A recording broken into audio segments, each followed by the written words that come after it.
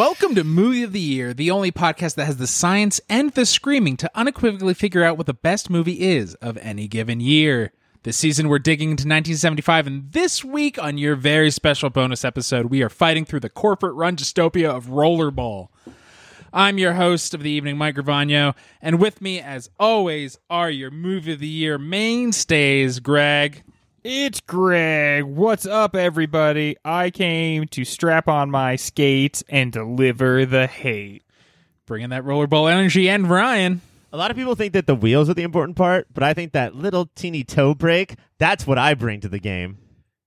And we are joined by our friend, because when I think of sports and violence and mixing the two, I think of one at Screams McNutty, Caitlin from the Unnatural 20s. Yes, and I know we have the wheels, we have the little good toe point, and I think we just need a stinky shoe, and I'm here to be that stinky shoe for you guys, and I hope you're ready for this and all that I'm about to invade your nose and faces with. It is true that roller sports do have a very special smell, unlike any other sport. Like, it's the stinky shoe smell, right? They reek. Yeah, because you lock the foot in the boot, and the boot doesn't breathe at all, and then you make the foot sweat, and then it's just in there funking up. Just funking it right I feel up. like we're getting the wrong sort of listenership with this one. I like yeah, funking it I'll up, take though. all listeners. Hey, guys. 1975 was the year of the funk, right? Mm-hmm. Yeah, That's true, exactly. dude. We And that's want what the they funk. meant. They're talking about those stinky feet. And if you want to go to your pop filter, patreon.com/yourpopfilter, the $100 a month is our stinky feet tier, where we will all send you pictures and stinky socks I like of that. our stinky feet. I know you would, you fucking freak. It's so funny because it's like I want that $100, obviously, but I'm very disturbed about even the thought of doing that. But man, I would sure like that hundo.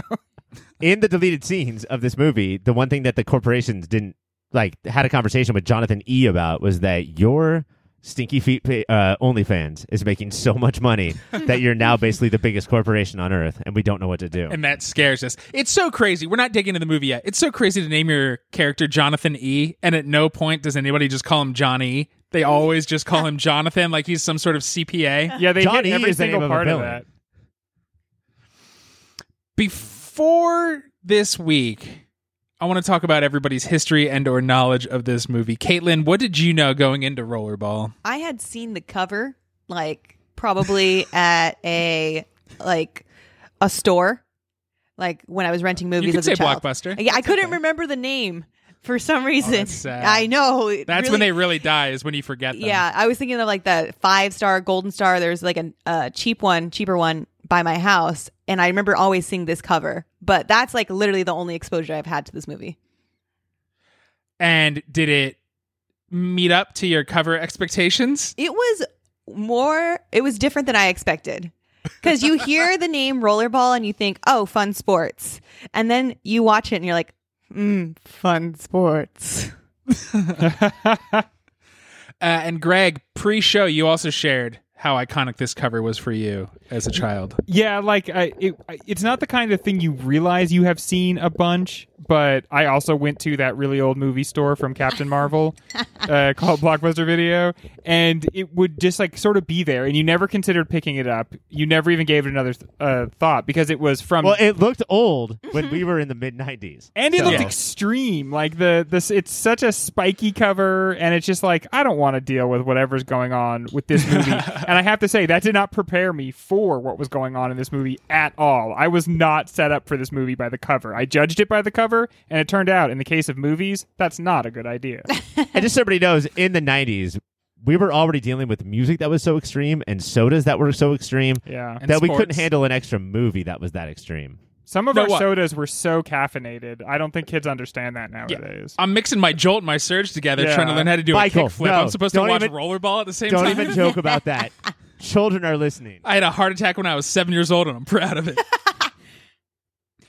Ryan, had you seen at least to the cover of this film in a Blockbuster? I had seen this cover at a Blockbuster or two, motherfucker. And I had...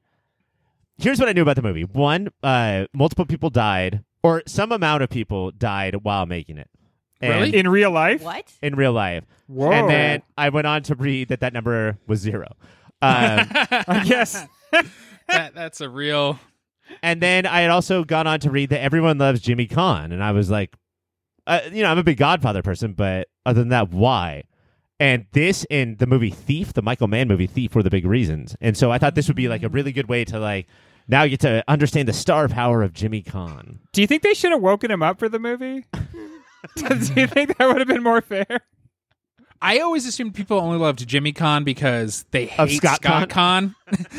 And in comparison, Jimmy was so much better. Watching this and watching him, it really did, in a different reality, Clark Gregg could have been an action movie hero because they look the same. James Caan just has slightly curlier hair. So is much handsomer, is what you're saying. Is like easily He's much handsomer. 10 times, maybe 100 times as handsome. Yeah. Wait, did you say Clark Gregg? Clark Gregg. Philip Coulson. I was thinking the chubby kid from Sex Drive and The Office. Oh, Greg yeah. Clark. Clark Greg Duke. Clark Duke. Clark Duke. Okay. You're thinking the chubby guy from this podcast, Greg. You Clark look like James Scott. Caan, but handsomer. How do we? I mean, I don't know. We're dancing around it. How's everybody feeling about this movie currently? I feel like I already know what everybody thinks, but I'll go first. This movie is very 1975, but typically when we said that throughout the season, it was complimentary. I thought this movie did a lot of cool stuff. Or you know what this movie is? It's a season of television where you save all of your budget for the premiere and the finale, and you have nothing for the middle. And that's what this felt like, because when we were not on the court, we were asleep. And maybe that's why you should watch the 2002 remake starring Chris Klein. I did featuring not Slipknot. advocate that. That was Mike. That was not me. Because anytime they're not on the court, they are fucking or listening to more Slipknot. It's just all I remember from that movie in high school is so much Slipknot. I feel like they had a bunch of really interesting ideas, and they were like, you know what's going to happen? We'll start making the movie, and then we'll figure out how this actually becomes a story. Or the best ideas will come to the surface. Right. Yeah. And instead, all of them sort of did. I read like the how- short story that it's based on, and the short story is very much the same thing as well. It's just like a bunch of cool ideas, and then it's like it doesn't even really attempt to be a narrative. And I think the movie caught a Interesting. little bit of that. But that's typically the kind of thing that, like, let's say Kubrick would go for, is that all of these ideas are missing from the short story. And so I get to put my own ideas in Yes. instead of saying, I'm going to be as confused about the ideas as the author of the original story is. I do think I have to say, though, that I think the movie does a lot of things well, and I'm glad that I watched it because it definitely, like, the action sports scenes were well done, and I think made an interesting point. It just, it foundered when it wasn't in that location. We are becoming dangerously close to actually talk about this movie, and that's not what we're here for. So we're going to take the quickest of breaks, and when we come back, Rollerball. Hey guys, thank you so much for listening so far. And let me just tell you that everything ahead of this commercial is much better than what came before it. That's my guarantee. While I have you here, let me tell you about a website. It's called yourpopfilter.com, and it's everything you need that's related to Pop Filter. Everything Mike, everything Ryan, everything Greg, everything Cassie, everything is there at yourpopfilter.com. While you're there, go to yourpopfilter.com/Amazon. Make that your new Amazon bookmark and do your shopping from there. That way, we get a little piece of the action, and Amazon doesn't. Make sure you're also listening to everything that Pop Filter has to offer, which includes the Superhero Show, a podcast that covers every single TV show that's based on a comic book or comic book property, and Movie of the Year, where we sit down and try and figure out what is the single greatest movie of any given year. That's Superhero Show, that's Movie of the Year, and that's yourpopfilter.com. Rate, subscribe, review. Bye! Written by William Harrison, based on his own short story, Rollerball Murder, and directed by three-time Academy Award-nominated director Norman Jewison. Rollerball takes place in the not-too-distant future, where wars no longer exist. But there will be Rollerball, a corporate-run motocross/roller skating ball game that's about the level of violence of hockey and football until James Caan's Jonathan E. pisses off the corporate overlords to the point that they remove all rules except for murder. Critics were mixed on its release, and to this day. Taste buds, I ask you this. Considering not just this movie, but also The Running Man, The Hunger Games, Battle Royale, or Mad Max Beyond the Thunderdome, Gamer, The Purge Election Year, The Purge Anarchy, Death Forever Sport, Purge. Roller Babies, The Forever Purge, Solar Babies, and 1975's Death Race 2000. What is it with cinema's deeply woven belief that achieving a utopia will be dependent on inventing a murder sport? And how does Rollerball contribute to the conversation surrounding this oddly specific genre? I feel like a lot of it is we feel like we can't totally purge violence out of the human condition. And so... Or the Purge election year out of. Or... And so, I mean, I guess that's exactly what Purge is about, right? But like this idea that if we could somehow contain violence into a spectator sport, that it would be a release valve for some of the violence that we see in the people. Because like a lot of other 1975 stuff, you get a lot of crowd shots here where the people are basically like murderous, rampaging hordes who are barely kept at bay by some sort of blood sport entertainment. This is like across a bunch of movies, specifically in 1975. And so I think that is what it's bringing to the conversation, or that's the conversation it's joining, which is how do we purge the violence of our system? But it's obviously, I'm going to say I disagree with this false premise of theirs that if we don't want murder to happen anymore, we got to watch gladiator-style murders. Oh, yeah, I don't think it's correct. But I mean, like that, the G word, you know, like that sort of means that it's been around for all time. And this movie does a lot of Roman-like things. But I think the other thing, too, is that I can't believe how many movies you listed, Mike. Like, that's so many movies that have done this exact same thing. It's mostly me bragging about movies. But I think it sort of literalizes in a simplistic way how the rich stay rich by pitting the poor against the poor. And now we have poor people fighting against poor people while poor people watch. And isn't that just how the world works, you know? With the dream of becoming an executive. One day you might not be poor anymore because you get to be an executive. I can't wait to be middle management and wear a gray suit. Caitlin, where are you at with murder sports and murder sport movies and what they say about society?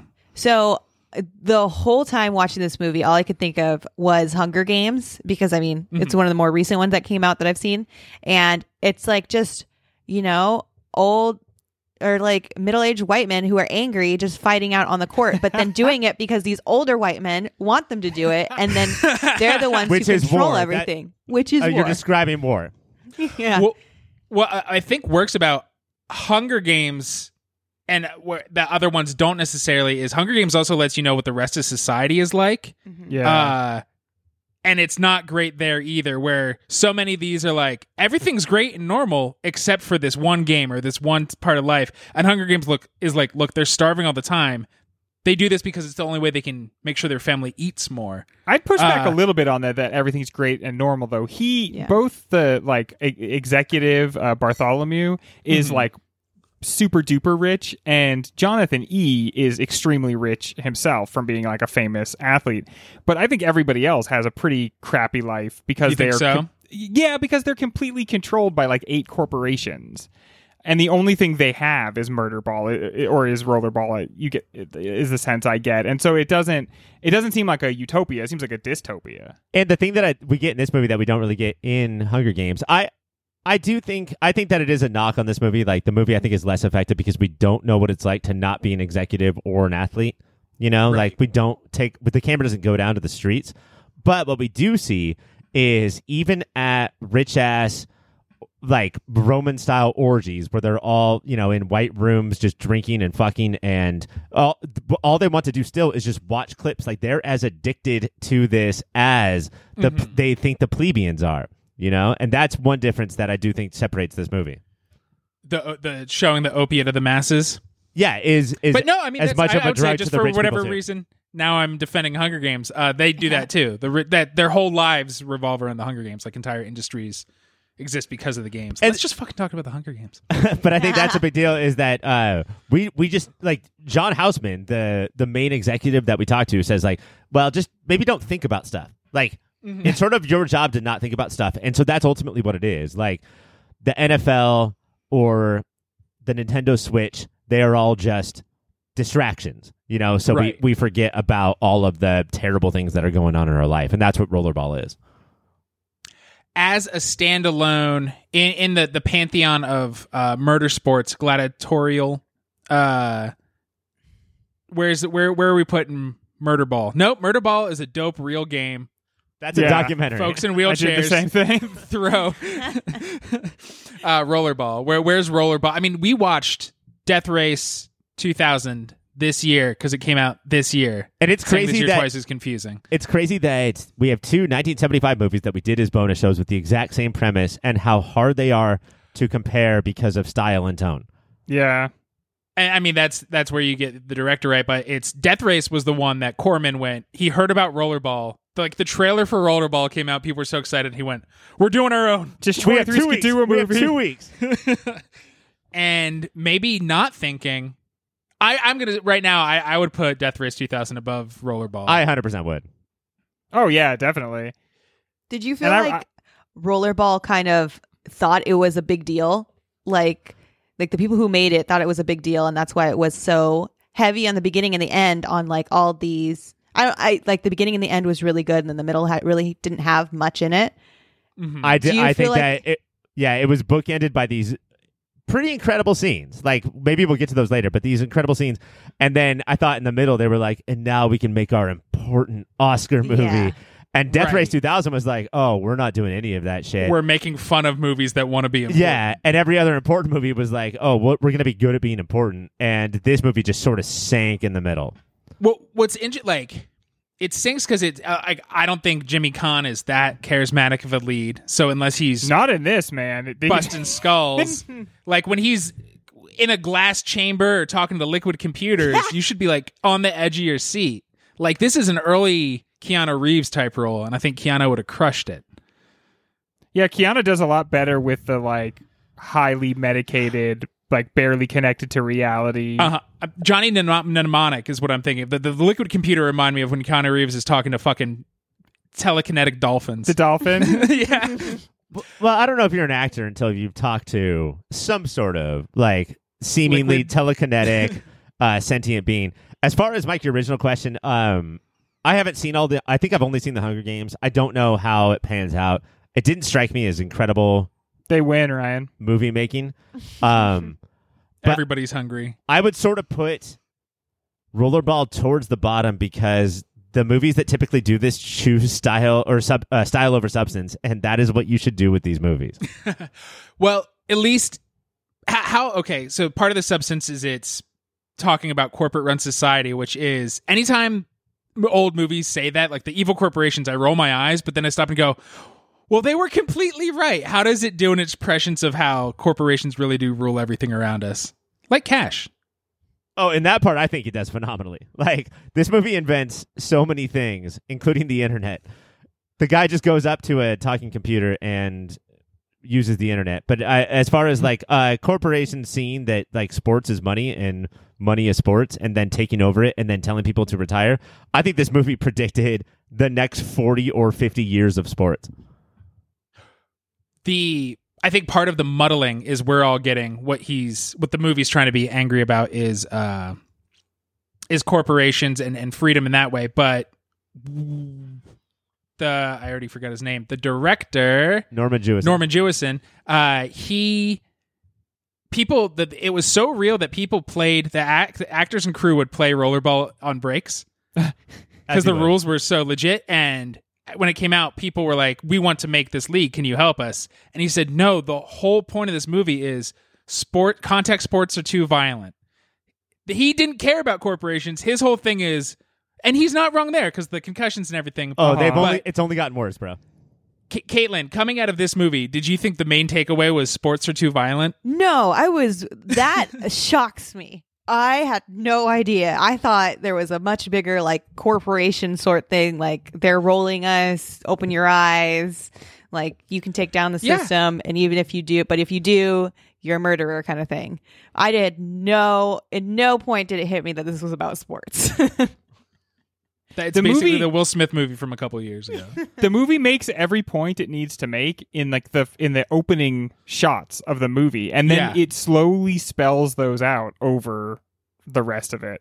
But it really does have some interesting points. I mean, in the time from 1975 until now, we have learned so much about how honestly deadly football is. Players don't die right out there on the field, but they die directly as a result of their play. And they sometimes, because they become so violent after their games, they take other people with them. Not to like, mention the fact that, like, sorry, go ahead. Oh, just that it makes that point very well, because I mean that, you know, we have not seen corporations maybe dominate to the extent they have in this movie, but we certainly do have like a modern day blood sport. Yeah, and I mean, not to excuse any sexual offenders or, you know, like domestic abusers, but it sort of seemed for a long time that football would attract people who would sexually abuse or domestically abuse. Right. And now, because the ratios we're seeing, what if that being your job and the way you're treated at your job makes you more likely to go out and do other different dangerous things when you're off the clock? Yeah, I remember being in a conversation, and I forget who it was. Maybe it was right after the Michael Vick stuff. And I don't know many football players, so I can't name anything else. And somebody's like, well, what do you expect? It's a blood sport. Kind of defending footballers' actions. I was like, your tone is wrong right now. Yeah. And also, you could say you never, those same words, but just with a different tone. you never want to seem like you're against dogs. Like, that is a bad place to be. But Look, I just don't fucking know. hate dogs. Yeah. Make them all fight. Look, I watch Rollerball, and I hate dogs. All right, we got to take a break. And when we come back, more Rollerball. Hola, Filterinos. I just wanted to interrupt real briefly and say thank you for listening. Thank you for your support. If you want to support us a little more directly, you can go to patreon.com/yourpopfilter. There, depending on what tier you pick, $1 a month, $5 a month. If you're crazy, anything more than $5 a month, don't do that. You can get extra content. There's extra shows, extra series, behind-the-scenes stuff. You could pay for Ryan to draw you a picture. I can write you a poem. You can get the shirts off our very own backs. All of that and so much more over at patreon.com/yourpopfilter. While you're on the internet, you should check out Shady Monk. He does all the tunes you've been listening to. He's on Bandcamp, he's on Spotify, SoundCloud, wherever kids get their music these days that I'm too old to know. Shady Monk lives there. You can probably follow him on Twitter and Instagram as well. That's Shady Monk. Wherever you get music, check him out. As we briefly mentioned, the movie is famous for its opening and closing sequences, where we get to actually just watch Rollerball in all of its bloody, rollerball-y glory. Does the middle hour of the movie sustain you, knowing you get to see more Rollerball later? And does it have enough story off the court? No. Moving I on. texted everybody like 20 minutes into this, like, wait, does this movie kick total ass? And Ryan was like, you're just not at the middle yet. It's really bad, but it's going to get good again. And that was like prescient. The movie falls off a cliff and then is just slow and quiet. Really weirdly, like all the dialogue is whispered. Yeah. And Oh, every conversation. It's like Boomhauer mumbled. Yeah. Oh, if you watch this at 7 a.m, like I watch my movies, your hand has to be on that remote so you're not waking everybody else up in the And then house. all of a sudden, rollerball! And every conversation, it's like the director told the actors, okay, we don't have enough movie here. So every conversation has to be like twice as slow as normal. And so everybody's talking slow and there's long pauses in between what they say. And it feels like maybe he's going for an arty feeling, but instead it's just like, it's mind-numbing. That's 100% it, is that he wanted this to be like for an action movie to win all the Oscars, right? And like, Yeah. and Yeah, he so just we talked learned about all how the he's wrong nominated lessons. before. Talk about Jewison did Moonstruck, Fiddler on the Roof, Jesus Christ Superstar, The Cincinnati Kid, In the Heat of the Night. His career is all over the place. So definitely, this I'd say is the biggest outlier. I mean, maybe, but like, do we think, based on that list of movies, is he an auteur? And we don't really see it. Because In the Heat of the Night and Moonstruck are like all-timers. Or is he a director for hire and very lucky with his scripts and his actors? Maybe that one, especially like at reading into him, everybody like tried to pin down his style and who he is, and they're like, he cares about messages in his movies sometimes. Like even the people who are like, this is who he was, were like, I don't know, man. Way to Like, nail him down. and a lot of it is like he's just like, and this was leaning towards he's a gun for hire, is that he is very old Hollywood. Is that I will make any movie in any genre and do a watchable job. Yeah, or like I have to get this money, or I have to get this movie done under budget on time. Mm-hmm. Norman Jewison, here we go. I don't know. But like, I think he's more than just a competent director. This seems like more a major misstep than it would shed negative light on something like Moonstruck. Moonstruck is like, again, I don't know if there's a message there, but it's definitely a very watchable, extremely entertaining film. I would call Moonstruck nearly perfect. Yeah. So it just seems like you have to be something more than just a gun for hire to like Right. put together movies like that. Plus, were the bookends? I mean, I know we're talking about the middle, but like, were the bookends actually thrilling? Like, were those like, shit, Yes, you are really a well fucking done. filmmaker? The opening to this movie, which is like only like kind of like ambient sound and ambient music, and Dracula the way it music. yeah, and the way it lets you discover what Rollerball is and how it works without a character going through a really long explanation about how it works. You get that later, but Yeah. you know so much about the sport just by observing it for the first 20 minutes, and that's why I was like, holy crap, this is a really well done movie, and the set looks great, and the action actually looks like fast and good. Like they speed it up effectively so it doesn't look cartoonish. It looks good. Which is something that Death Race 2000 cannot claim. No. No, Yeah. like we talked about, it's Benny Hill. Just like goofy cartoons running around. My issues with the beginning, and I didn't have that many, where they said everybody for a corporate anthem. Random synth music is not an anthem that would tear people up. Does it have to have lyrics by definition? Do we have to sing things? Yes, that's anthemic, I think.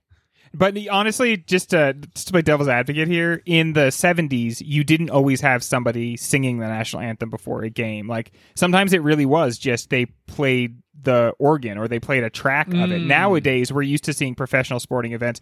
But so you have to imagine, like, Rollerball didn't exactly understand how big sports were going to get. So even though this is supposed to be such a big sport, it still has some of the markers of a small sport. Like, they bring guys onto the team, and then they're going to train them how to do basic maneuvers. Like, well, they should be pro athletes. They should know how to they should know how the game works by now. Well, they do go But- through quite a few players per I game. guess so, yeah. Yeah. If that ball hits you in the noggin, you're out of there. Pretty high turnover there. Or if a motorcycle tire at full speed hits you in the noggin, I think you're out and of then there. catches fire. And then catches and goes into the crowd. Going back to the middle and him as like, what was he trying to do? There are moments and like the shards of glass just in the executive's office, and then the rich people shooting fire bombs out of like a tiny little gun. Like, he was like, destroying nature. it's so weird how like obvious and Hackett was, but also he was like, I want to show a thing and not say a thing. Mm-hmm. And That's- how long the trees were exploding, and it was awesome, but how long and slow and boring that scene was. I just feel like saying, correction, Marge, I could be bored by two different types of movie making. Like, Yeah, it was the dialogue scenes and I'm showing you something scenes. There's a way in which showing is so obvious that it might as well be telling, Right. too. Like, if you are shooting trees with a Right. gun, then it's like, Cackling. okay, you're not technically telling us something here, but come on. Like, there's no room for interpretation here. And is the shards of glass is it might look nice in here, but everything's dangerous, Jonathan E. Yeah, and the mix of a place where he goes to get peace, and yet he's surrounded by jagged, broken glass. The mix of like the serenity and the danger and inherent in that. That's like what the corporation is, right? It gives you a mock serenity, but it's delivered through like a violent mechanism. Again, I think it's a very talented filmmaker who just happened to watch movies and sort of cheat a little bit. You know, he watched a lot of movies, do a lot of things well, and be like, oh, I can do that really easily, really quickly. Like, this strikes me as a movie where they were like, Norman, the director dropped out a week before we start shooting. And he's like, oh, I can do this. And then, again, the sports scenes are great, but like the in-between is like, holy shit, this is student film level terrible. Do you I think like- part of it is... Sorry, Caitlin, go. Oh, no. It was just the middle of it really bored me so much because I also started where it was like, oh, yeah, this is going to be awesome.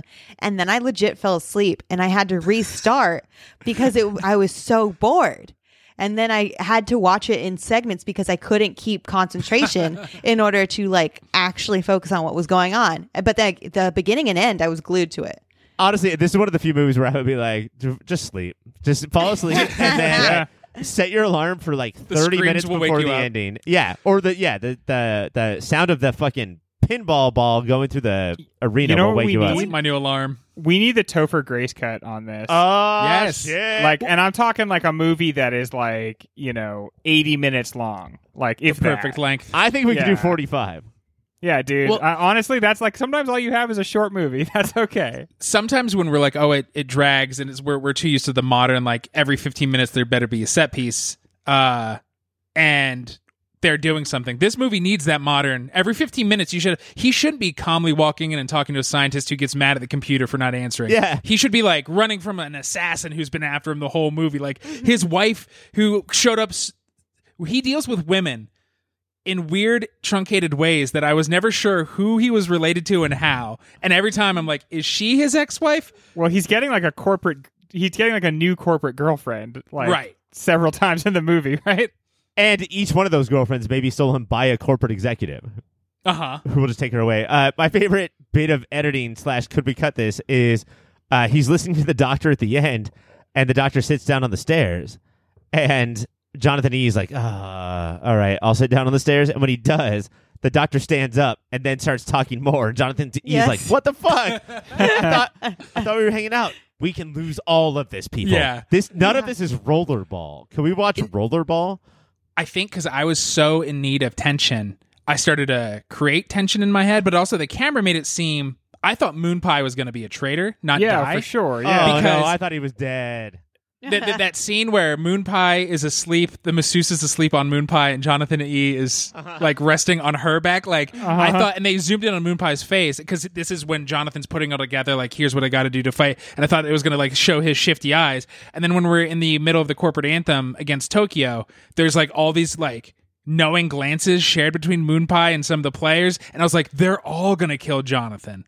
Yeah. That's But crazy. no, that's not what happened at all. I thought they were all scared. First of all, that massage scene, that was basically every relationship I had in high school is that, oh, girl, you're in love with this boy instead of me. Well, I'll still gently put my head on you. And hopefully that's not weird. But no, I thought like the way he was like, Jonathan E., I love you. And then like, I want to be with you. He was he was just fodder.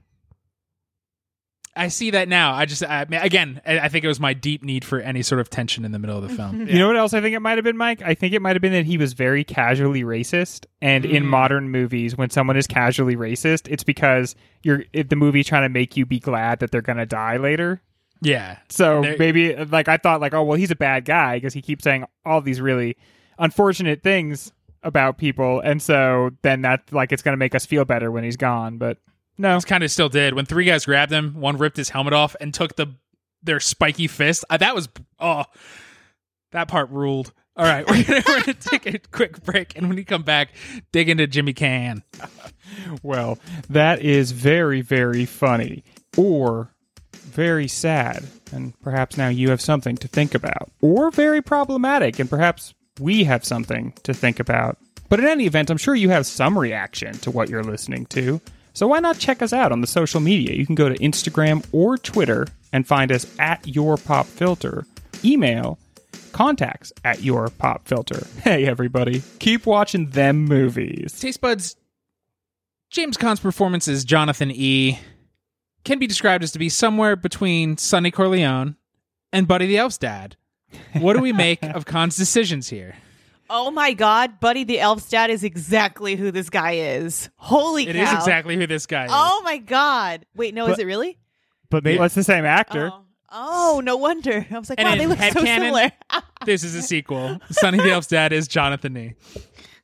I thought in the beginning of the movie that it was supposed to be that he was like drugged up to be complacent. That's how slow and plodding his delivery is. And I guess it's supposed to be more like he's kind of like a cowboy. I mean, the movie takes pains to show that he's supposed to be a Yeah. cowboy in every way that possible. buckle. Yeah, and so That I hat? guess that Spanish flat hat. But like I seriously at first I thought what it was supposed to be was like, oh yeah, they've got him like they probably put drugs in his food and everything, so he can't think very clearly and he can't speak very clearly. But nope, that's his interpretation. That's just what he was going with. I wonder if he had so little to do that he was like, I'm going to headcanon and say they're drugging Jonathan E. But no, like, I wouldn't mean, be surprised. That's why you go get I mean, like I hate to be like a Marvel head, but that's Sly why Stallone. that's why you go get Chris Pratt or Robert Downey Jr. is to like do something with little, like go Right. get a star to be a star. That's why this is where Tom Cruise shines. Is like, oh, you've offered me nothing. I looked it up, and at this point, when Rollerball was being made, Clint Eastwood had come home from Italy and had starred in Yeah. like 4 or 5 movies, and I think that he might be doing that. Like, this is what a cowboy would act like, Yeah. and But not in the most famous sports athlete in the world. I think you do have to have some charisma, right? But yeah, and I mean, I think that this is a problem with the movie in general is that, we're just copying what other movies do that is good, as far as not only developing themes, but also him just being there and like being like, I play rollerball. Did you want me to play more rollerball? You have to have a certain sort of charisma. You have to be Clint Eastwood or Chris Klein. Otherwise, get the fuck out of here. Nothing in between. So Jonathan E's issue is they're not explaining why he needs to retire.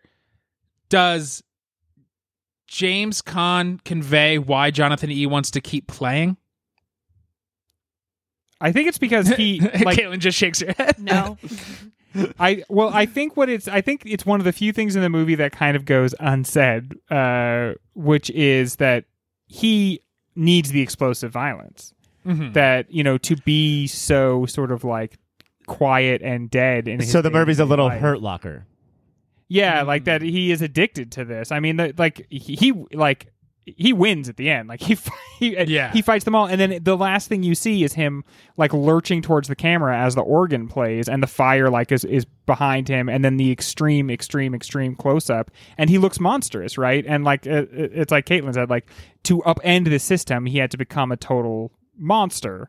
And that's what he's giving into over the course of the movie. Like he can't stop playing because he can't stop being so violent. But how much of it is punk rock? You told me to do a thing, but you aren't saying why, so I'm not going to do the thing. Yeah. I think, I mean, it could be connected to punk rock, but it's also, this might be the one area of his life he has control. They stole his wife from him. Yeah. I'm guessing they enlisted him in this at a very young age because it is just war. It is an army. I mean, honestly, And we're so- all like, take my wife, please, but we don't mean it. It was a joke. Oh dang! Do you think she's coming back? But what's interesting about that is it's like a very feudal thing, because this system is like, it's kind of like capitalism because it's these companies that are in control, but it's an oligarchy, and it has like these feudal qualities. Like a lord comes down and says, "I want your wife," and then just takes her away. And I think a little in a way, Jonathan is a little bit like almost like a Lucifer figure from Paradise Lost. Like he just doesn't want to submit, and he wants knowledge, and he wants to have things his way, and he will tear everything down rather than not have his way. You're making me like Yeah. him a lot more, No, Greg. but like this is if Rorschach won. Yeah. Yeah, he would, because I think what the end of the movie is supposed to tell us is like, whatever this thing served for these people, it's not really going to work anymore. And so he has changed everything. He's unleashed something, and what he has unleashed in himself, now we're going to see get unleashed in everybody else. And so it's not paradise that he brings, it's hell. Like, Yeah. he's bringing hell on earth because he will not submit. But I mean, that's the point. Like all of these movies, not just all of these sports or death movies, but like Star Wars as well, is like, I'm not going to make this better. I'm just going to make it all fucking topple. I'm just going to kill the bad guys. Yeah. And It's then I the- don't have a plan for what comes next. Why you always actually should take the blue pill. Whatever the I want to eat steak and taste steak cipher pill. It's like when the senators killed Julius Caesar, they literally didn't have a plan for what to do next. They're like, it'll work out. Like You the plan gotta was have a kill plan. Caesar and then see what happens. It's so weird then- how that play ends. Like after they stab him, it's like, to be continued. And Whoopsie doodles. Step twosie. Who's gonna be the new guy, right? The first guy to step forward, stab him. Get him now. it's hard for me to express, especially in this season of not just Al Pacino and I guess Ryan O'Neal and Jack You Nicholson. guess Ryan O'Neal? Put some respect on his name. I guess Ryan O'Neal and Jack, but like, I'm going to say even David Carradine in here. How much this movie could have been saved if we had somebody who made us think that they wanted to be in the movie and made us want to continue watching it. You know what it's like? It's like when they made Harrison Ford do the voiceover for Blade Runner. Fucking It's runners are blading. I don't know. James Caan brought that to his face as well. And utter like disrespect for the entire process. Like, this is like, I wonder if like, was he under contract or something? I lost a bet. Did he need a new rug? And it's probably, I mean, like, he thought that he was probably going to be the next Marlon Brando, right? And Yeah. like that was probably his mentor. And now he's in a movie about the future where rollerblading is, or roller skating, not even rollerblading, roller skating is king. He's probably like, fucking shit. This dude can skate a little bit though, right? Like I thought he looked pretty comfortable up on those skates. Yeah. He did. Again, I'd rather just rollerball be real. I'd finally get into a sport. Imagine a movie where they only showed like rollerball footage. I really think you could do it, like with some dialogue on the sideline. It would be like that movie Grand Prix. Like you just have a little bit of stuff going on the side of the track, and then the rest of the time is all just these cool action shots of rollerballing. Can we Well, I talk for a think second?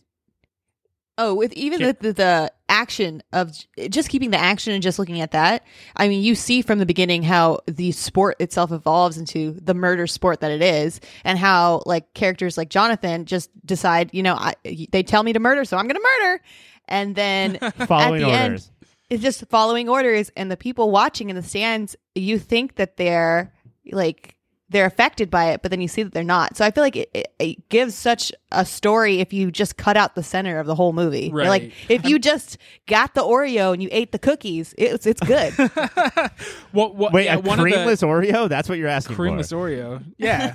The cream is boring in the middle, Ryan. But I mean, we still have enough because at the end, they go against Japan, right? Mm-hmm. It's America versus Japan, the two countries who are, taken over by corporations. And then at the end, I don't know, we're dive bombing not just the Japanese, but also people are coming New in York. from the stands and then Yeah. also getting killed too. Like this movie has plenty of symbolism just in the Medics are rollerball getting scenes. killed. We don't need the middle part.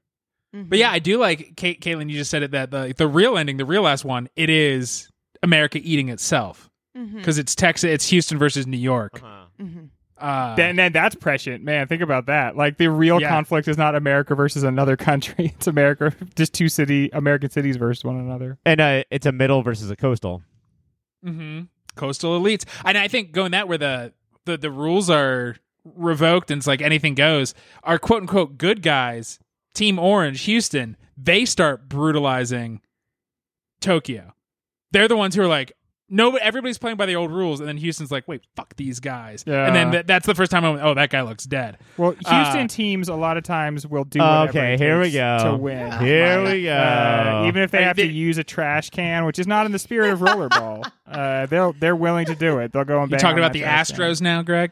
If you Oh guys, no, I'm just talking about Houston teams in general. if you not guys were anyone the in specific. announcer who announced that there is rules or there is not rules, would you throw in a rule at the end? Oh, Like, yeah. if you- What? Big wannabe Hitchcock guy is going to waddle down and tell me that's not a rule? John Houseman was Hitchcock in this movie, right? Why was he Yeah, always straight in up. profile pitching mysteries? with that same like tuba line. Dirt, dirt. dirt, dirt, dirt, dirt. No, that's Curb. That's not. It's You're still- thinking of wow, no wait, that's Austin Powers. how did Hitchcock okay that fucking tuba song of like, oh, you wrote that because I'm fat? Well, thank you. Thank you for my theme Probably song. thought it was hilarious. All right, I want to go around the horn, pull it back to Jimmy Kahn. We're going to do Vora, value over replacement actor. Give me, everything stays the same, but it's a different actor. What would make this watchable? Greg, starting with you. What would make it watchable? Does it have to be a 75 actor? No. All time. I'll just say Al Pacino. I think Al Pacino either in 75 or Al Pacino in like the Crazy Scent of a Woman days. Yeah. Either one of those Pacinos could come in here and just spice it up a little bit, you know? Ryan? Oh, I'm gonna go with Flula Borg. I think Yes. I think that if he was the star of this movie, we would have had so much more improv. So much of his giant. It's not just a giant head, but it's a giant face on top of a giant head. On top of a giant body. And he's And I've heard he wants to get an action movie, so it would be perfect. but he would do amazing. Speaking of improv, it did feel like, Christopher Guest films are just outlined and then the actors go. It felt like they did that with this, but these actors did not know how to improv. Yeah, they just went dramatically nowhere. or funny, so they just say the same thing over and over and over. And also, I would like Flula Borg every time he says anything. There would be a tuba version of the Austin Powers theme song, which is what I'm learning from this show. Caitlin, what actor are you placing Jimmy Caan with? God, I just want to do Vin Diesel. Like, I know he doesn't have like dramatic nice. like chops, but man, would I like to see Vin Diesel just beat the shit out of some people and rollerblade? To be honest, I just want to see him. I just want to see him. And You know the what you Fast get and with Furious that? is yet what? What you Sorry? get with that is a lot of backwards roller skating while smiling, just being like, "Oh, what up?" Over his own song. Do you guys remember that song? Did you play it all over Spotify a couple years ago? Oh yeah, Yes. when he released his Yeah. single. And everybody in Ellen or the Kelly Clarkson show danced. Yeah. I know what I'm doing tonight. All right, that is all the time we have to talk about. We're going to take a break, and when we come back, it's awards season. At this point in his career, Jewison was used to being Academy nominated. 3 times he was.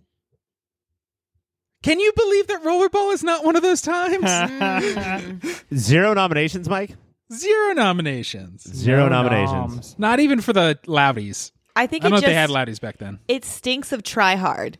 Like I don't feel like I am very much a good critic of movies, but I can smell the stink of try hard all over this movie.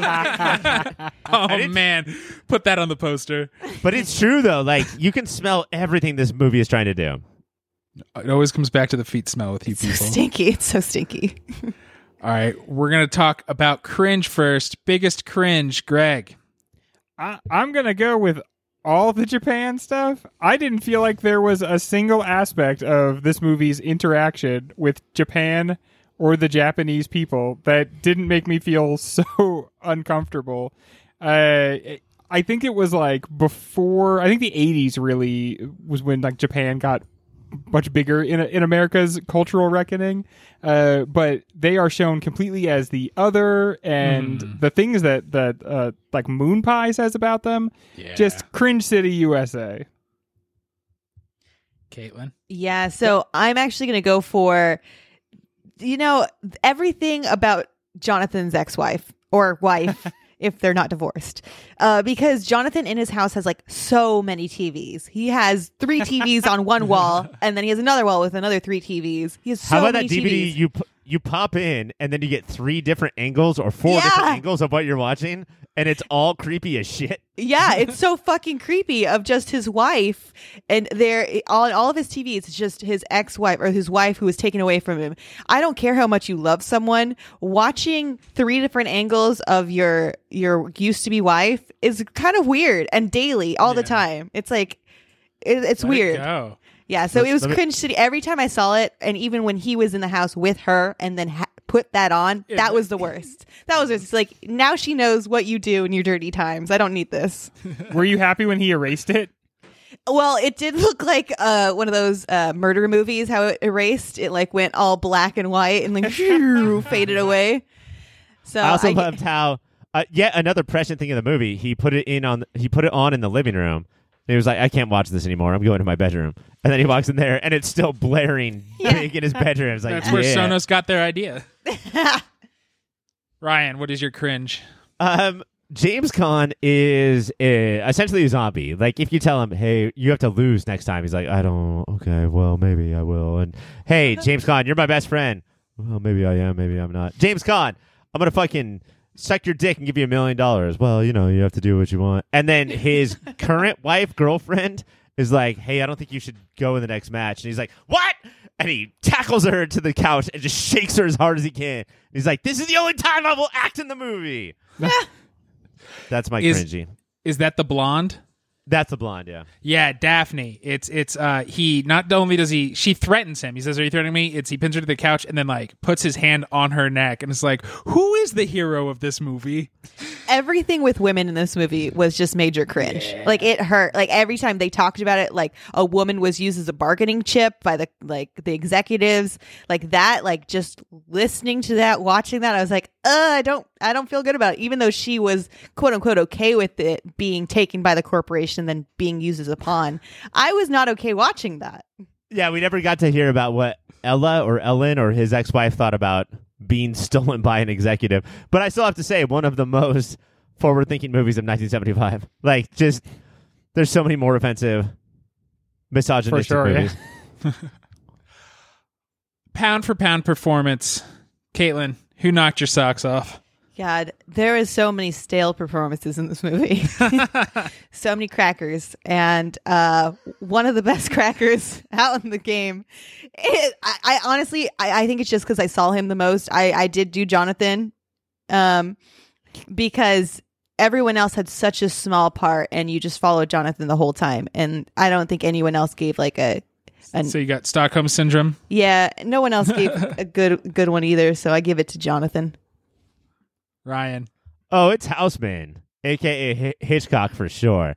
He, every single time that he was in a scene, he was like, oh, what should I do? Oh, I will do even more than that. And he ate up that scene and he was like, well, Jonathan E., I am corporations. He said, he straight up said to Jonathan E., like, we'll give you anything you want as long as you fucking retire. And Jonathan E. is like, I would like to meet my wife. Or I would like to see my wife again. And then Houseman was like, well, not that. That's before my time. Don't speak to me of that again. He was amazing. And his speech, I loved. I love this weird monologue. Look, I'm guessing no team post-win likes the owner coming in and making it about them. But his weird, like, aren't we all great in our suits? Let's drink, but we're not sharing with you guys speech. I'm fucking in love with it. And just handing out pills, not even saying what they do. Just like, take this pill. You're like, this is going to knock you in your ass, Moon Pie. Like this goddamn Willy Wonka. Just like pills for days. I have to say, Sweet Dreams Moon Pie is like a very quotable line from this movie. And I think if you said that, people would have no idea what you were referencing. Sweet Dreams Moon Pie. I wanted to like the movie better because the number font I liked a lot on their uniforms. And I would get that number and Sweet Dreams Moon Pie on the front of a shirt if I liked this movie, it's got for style. sure. I mean, it definitely had some style. But Greg, Mike, are you nervous about how like the people who would come up to you and recognize that shirt and be like, no, nice shirt, and you're like, oh, I don't know if I like you. We're not friends. I also hate this movie. Greg, who's your pound for pound performance? Definitely John Houseman. He seems to be the only one who came with like a take to the movie and was like, well, I'm going to have to like fill in some of this stuff if I'm going to have to deliver these really like long expository lines about where the game came from, then I'm going to do it with a ghoulish, like, it's like he heard the organ and he was like, oh, okay, I know what my performance is going to be. Yeah, like. I am that organ personified. I am Dracula. I want to give a shout out to Ralph Richardson, who played the librarian. Yeah. Who, Oh yeah, that guy's good too. If He would have a Houseman YouTube show.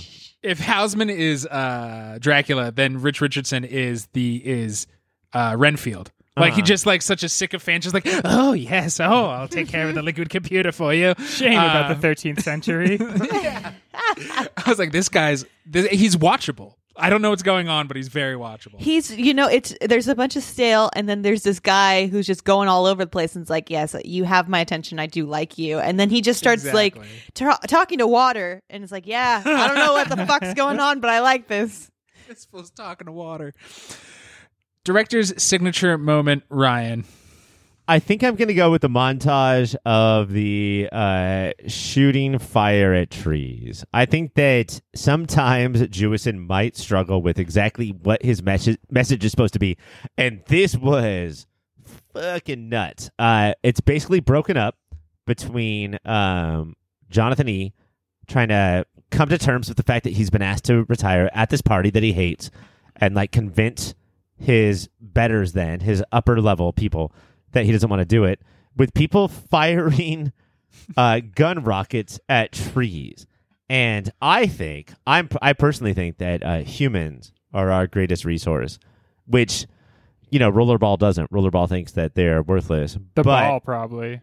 Yeah, the ball is probably the best resource. But then in the meantime, we're like, we think so little of people who can move. What if we shot people who couldn't move and then just blow the fuck up? Like, this reminds you of every awkward Instagram or TikTok of rich people being fucking motherfuckers in this thing. And I think that's what Norman Jewison is doing here. So you're saying trees are people who can't move? I want to boil down what you just said. Ultimately, that is what I'm saying. Okay, Yes, Mike. that's what you said. All right, Greg. Well, hold on. No, people are trees who can move. That's what I would Oh, like. Yeah. we are all Groot.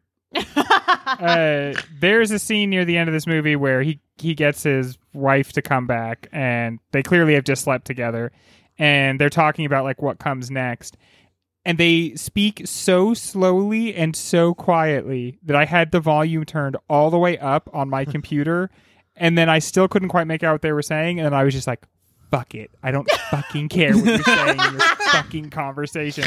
And like, I don't know why they made that decision, but for some reason they wanted the dialogue not only to be slow, but also to be so soft that you literally cannot hear it. Because he's Wait, like, I so- don't want to write sweet nothings. it doesn't So- matter. Director's anyways. answer is it's like poor sound design. Yeah, it's not actually recording audio. Classic move from this guy. Caitlin. Okay, so mine's kind of like Greg's actually. Mine's silence. So the way that he uses silence to make it more dramatic, or just doesn't make it audible for you to hear what people are saying. But like in the final scene, there's good silence, right? Yeah, there's And in good the very silence. beginning, there's good Yeah. silence. The beginning and the end, you see good silence where they use it in order to make it more dramatic, and I feel like it's effective because, like, especially at the end, you have the only noises you can hear are the ball going in like the little basket thingy and the motorcycle, and you can just see everything going on around it, but it's just quiet, and it's like, okay, that's effective, and I feel like that was one of the cooler parts of the movie. Yeah. Okay, so Mike, basically what Greg and Caitlin are saying is that remember that scene at the end of Lost in Translation Yes. where Bill Murray whispers something? Yeah. You can't have 6 minutes of that. Yeah. Over and over again.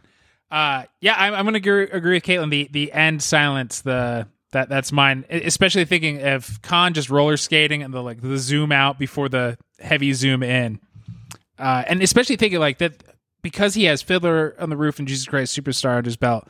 Set pieces are obviously something this guy can do, and those were our favorite parts of this movie. Yeah. So Also, did you I feel like think that's where he comes to shine? Did you feel like the fire was a big part? Because I mean, there was the fire on the trees. There was then the fire on the tracks at the end. Before the end part, they were like, and a bunch of people catch on fire. And I was like, what the fuck? Why? Yeah. And then in the end part, I saw it. Like, people just light on fire. Well, we're a very flammable folk. Yeah, I was like, They're is all he, the as a guy from species. Hereditary. it's like, is he trying to tell me something with this fire right now? I'm trying to read into this. All right, our last pseudo award is recommendation. What should they watch if they're looking for something like Rollerball? Greg. I'm going to pick a movie for the eyes, what they call a book in the old country. And Richard Bachman is the one of the ulterior pen names for Stephen King. And I'm not going to say Running Man, which he wrote. I'm going to say The Long Walk.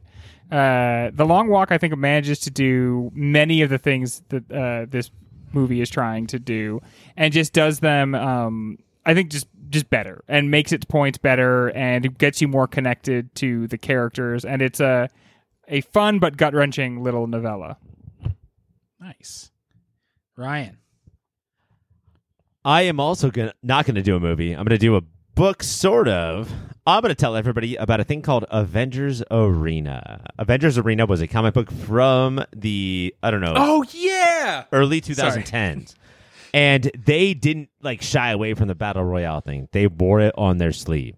And they sent 20 young wannabe Avengers to an island to just Battle Royale. And it was amazing. It was this third tier book that nobody bought, which means that you can have all of these character moments. And it was absolutely great. People did die. Every issue, somebody died. Somebody had to be taken out. But these are this is why I started reading Spider-Man comics in the beginning, is because we got to know all of these characters so much. So that when they died, it was really powerful. Avengers Arena is my recommendation. I forgot about that one. Yeah, it was dope. Caitlin. Well, I'm not going to do a book, so I'm going to do a book for your eyes, which is a movie. And I mean, this movie just reminds me a lot of Mad Max, but how Mad Max does it in like a much better way. And I feel like more effective and really captivates you the whole time. So, I mean, a lot of people probably have seen it. If you haven't, Mad Max. Are you talking about Fury Road or one of the old Mad Maxes? Just go for Fury Road. Why not? I like that one. Why not? Why not? It's good. And it's all futuristic. People die in it too. I've seen some similarities. If you have not seen Fury Road, now is the time. Yeah. Let's get that done. You got to watch in the next 5 years before the world becomes it. Yeah. Be prepared for what's going to happen. We're so Did we close to name being a that desert. movie of the year or movie of the decade? No, we didn't, right? No, some fucking asshole really demanded the master be it. Oh, was that me? Yeah, I think so. I mean, we vote, so it wasn't just you. Mine, I am going to go because I don't know how many people have actually watched it or read it. The book is dope and the movie is dope. Go check out Battle Royale in any form it is. If you can find music based on, do that. It's crazy, and it was such a huge inspiration for so many things we've talked about. And the books, I would say, the book, you get to know the characters better than you get to know. In the movie, you're just like, that person has a crazy costume. And they killed them with that crazy weapon. Crazy. Which is cool. With the Hunger Games, did some writer just be like, oh, I've seen this movie that nobody else has seen. I'm just going to make a book about it? Honestly, Yeah. while I was watching this movie, I just kept thinking about that. It's like, did this inspire like Hunger Games? Because, you know. Caitlin, you should check out Battle Royale then, because that's what did. She was just like, I just can throw some Greek shit on top of Battle Royale. Battle Royale rules. Like, it's so funny and crazy. Oh, I'm going to check that out then. They take a bus full of Japanese school children to make them Hunger Games it out for, and the kids don't know why. Like, Oh. it takes them a while. They don't go into the situation knowing what's about to happen. Oof. So your typical Belko experiment situation. Typical Belko experiment, which I like that movie. That's another good one. Good pull, Greg. Greg gets a point. Happy birthday, James Gunn. We're recording on his birthday. All right. This is not in the bracket, but if it was, how do we think it would do? Bad. Bad. Yeah, I mean, it does some things well, but for most of the movie, you're kind of checked out. And there's some good movies in this bracket, so I think it would get slamma-jammed. I love talking about it with you guys. Like, Yeah, it was fun for sure. this was fun, but this was, like, it was just fun. Like this movie is. It's just fun, like, to kill you guys, not to. I would rather. No, bad stuff. I don't know what he was saying, but I don't care to. Caitlin, do you have anything to plug? Are you talking about my show? Sure. I mean, whatever you feel like plugging. Okay. If you don't want to talk about your show, talk about anything else you're into right now. I think I should. I'm on a show called Unnatural 20s with the superhero show host Cassie and our other friend Books. It's where we leave the fate of each episode up to the rolls of a D20. That means every episode's really different. We talk about our life in our 20s. It's pretty cool. You should check it out. Unnatural 20s. Perfect commercial. Thanks. That is it for our rollerball show, but don't worry, coming up in the bonus series, we have the Yakuza, we have Picnic Hangar Rock, and we have the much talked about, we'll see if we actually force ourselves to watch it, Oh, we're doing Sallow. it. Oh, no, we're doing it. We're doing it. Until then, Even if I have to do it solo.